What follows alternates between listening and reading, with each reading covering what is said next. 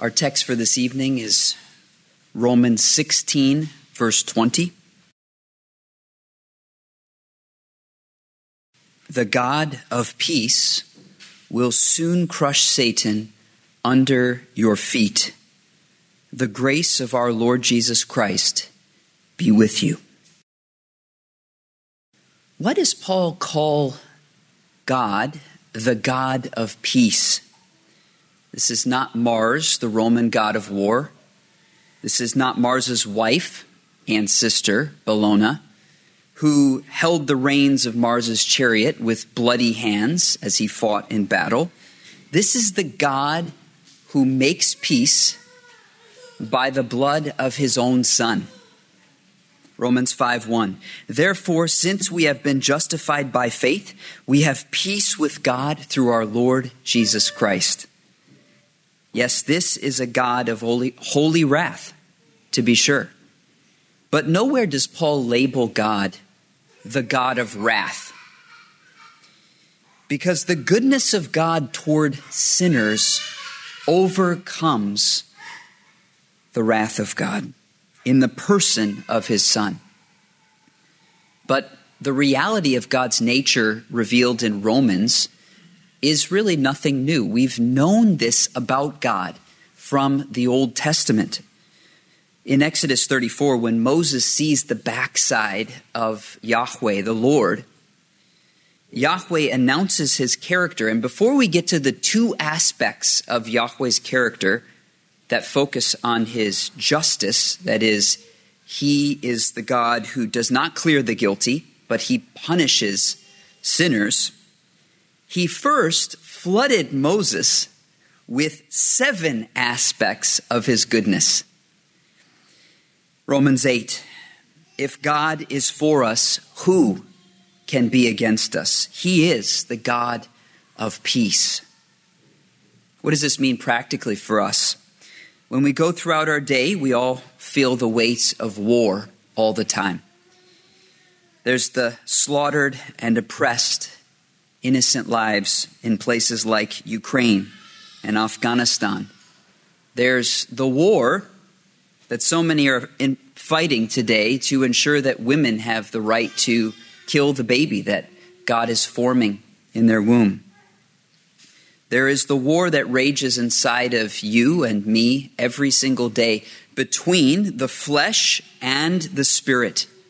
Paul likens this in Galatians and in Romans to a war that's happening. In the midst of war, we belong to the God of peace.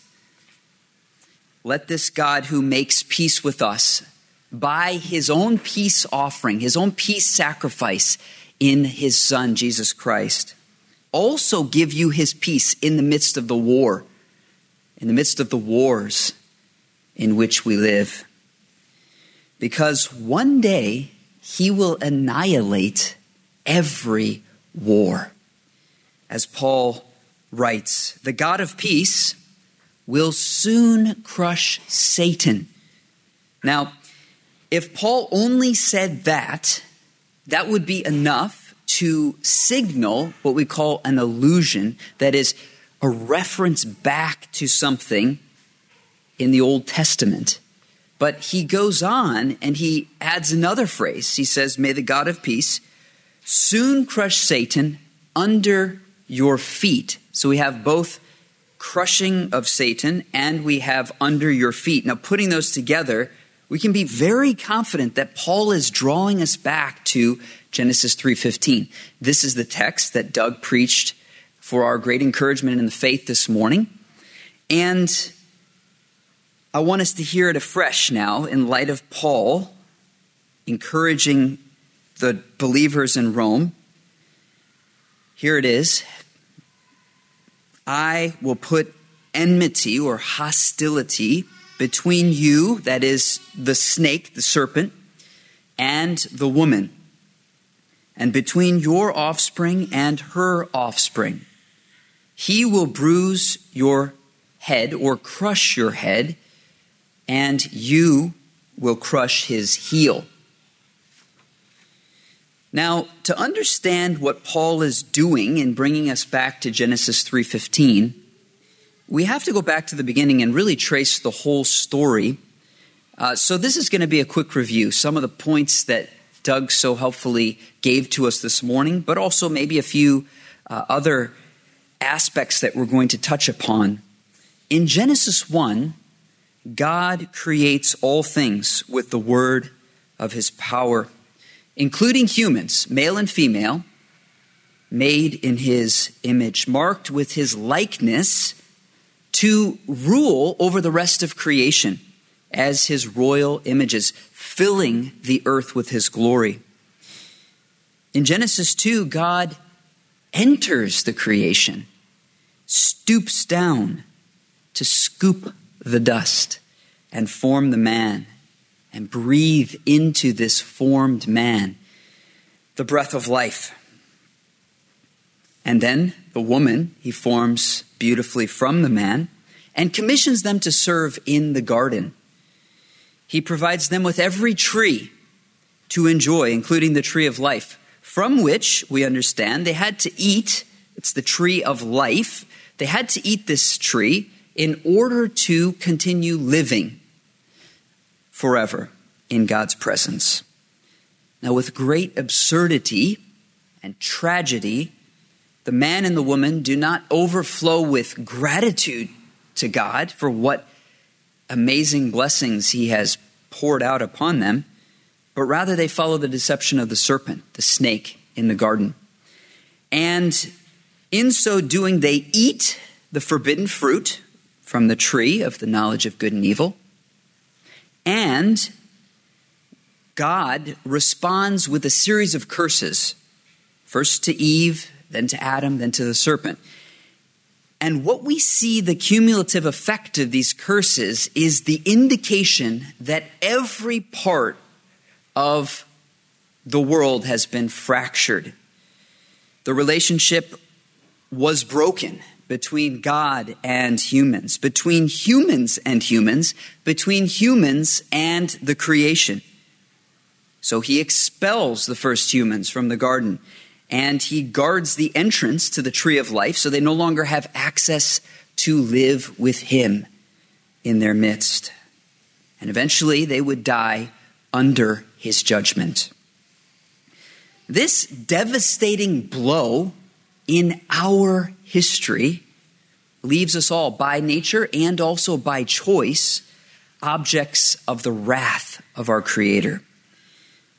But did you notice in Genesis 3:15, the goodness of our Creator breaks through his wrath? For his curse to the snake not only reveals that the Messiah will suffer, but you will crush his heel, but also that the Messiah will deal a lethal blow to the snake. He, that is the seed of the woman, will crush your head. Now, this picture is what unfolds in the story of Numbers 21. The Israelites are in the desert. They're on their way to the promised land in Canaan. They rebel. They complain. They're ungrateful. Remember that theme of ingratitude. And then God sends snakes to kill them off in his judgment. But God in his mercy provides a bronze snake so that all who would look upon it would be healed. In the same way, Jesus crushes the power of the snake. That is the evil one and also sin and death. By his death and by his resurrection from the grave. John 3:15, we know 3:16, but John 3:15 puts it this way. As Moses lifted up the serpent in the wilderness, so the Son of Man will be lifted up. We understand this to be an anticipation of his death on the cross for sinners. And whoever believes in him will have eternal life. But we also learn from John that the cross was not the beginning of Jesus' enmity with the serpent. The struggle between the seed of the woman and the seed of the serpent begins, at least in its intensity, in the incarnation. Revelation 12:4. And the dragon, whom John in this passage identifies as that ancient serpent, again, pulling us back to Genesis chapter 3, stood before the woman who was about to give birth, so that when she bore her child, he might devour it. But he doesn't devour the son. Under the providence of God, the son escapes. And although he will be repeatedly tempted by the serpent, in every way as we are, he will come through every temptation without sin. So Jesus begins his triumph over the serpent first through his perfect life lived in holy obedience to the Father, and then culminates his triumph over the serpent through the cross. As Paul says in Colossians 2, through the cross, God disarmed the rulers and authorities and put them to open shame by triumphing over them in Christ. And then, finally, in the resurrection and ascension, Jesus was seated at God's right hand, Ephesians 1, in the heavenly places, far above all rule and authority and power and dominion, and above every name that is named, not only in this age, but also in the one to come. Now let's go back to Romans 16, verse 20. Now listen carefully for the wording that Paul uses here. The God of peace will soon crush Satan under your feet. Now, why does Paul say soon? If Jesus has already triumphed through his life, death, and resurrection and ascension over Satan. Let's look at the context in verse 19. I think that helps us to understand what Paul is saying here. For your obedience is known to all, so that I rejoice over you. But I want you to be wise as to what is good and innocent as to what is evil. So Paul, in his farewell address to the believers at Rome, knows that unlike Adam and Eve, the Roman believers were living in obedience, he says. And so he's rejoicing in this. He's rejoicing in what? In their current victory over the serpent. However, he goes on to say, be wise as to what is good and innocent as to what is evil. So unlike Adam and Eve, who were wise at what was evil through their rebellion and innocent at what was good, Paul wants the obedient Romans to keep fighting against the evil in their hearts and for doing good, just like their good God of peace is constantly doing for them all the time. So when Paul says the God of peace will soon crush Satan under your feet, I think he means that while God has already dealt the lethal blow to Satan through the life, death, and resurrection of the Son of God, the child born of the woman, a final crushing is still to come under our feet.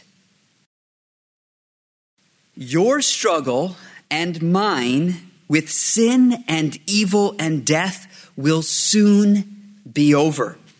Beloved, take heart this evening.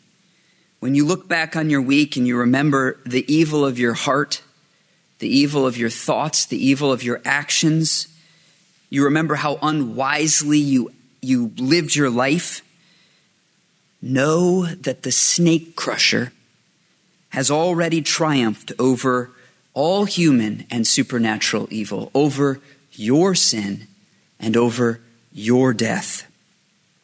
But how exactly will the God of peace soon crush Satan under our feet. I think we could suggest 3 clear ways, and perhaps there are others as well. First, when we die, Paul teaches us to be absent from the body is to be present with the Lord. We will immediately be with Christ and never sin again. Second, Christ will one day, soon, throw Satan and his angels into the eternal lake of fire.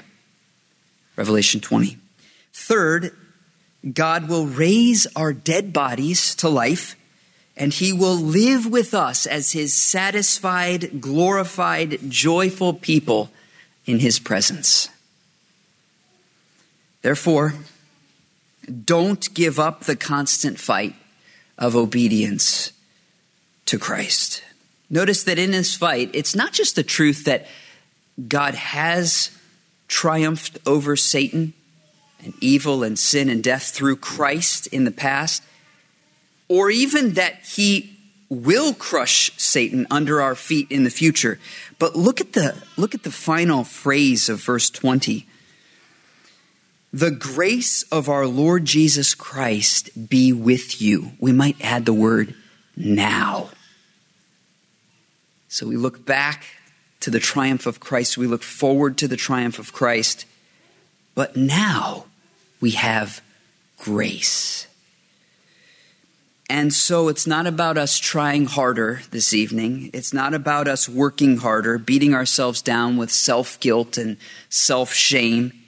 It's only the grace that comes from our union with Christ that empowers our obedience until one day soon we will meet our snake crusher when we die, when we're raised to life again in our physical bodies to live with him forever in the new garden, the garden city, on the new earth, in the world to come.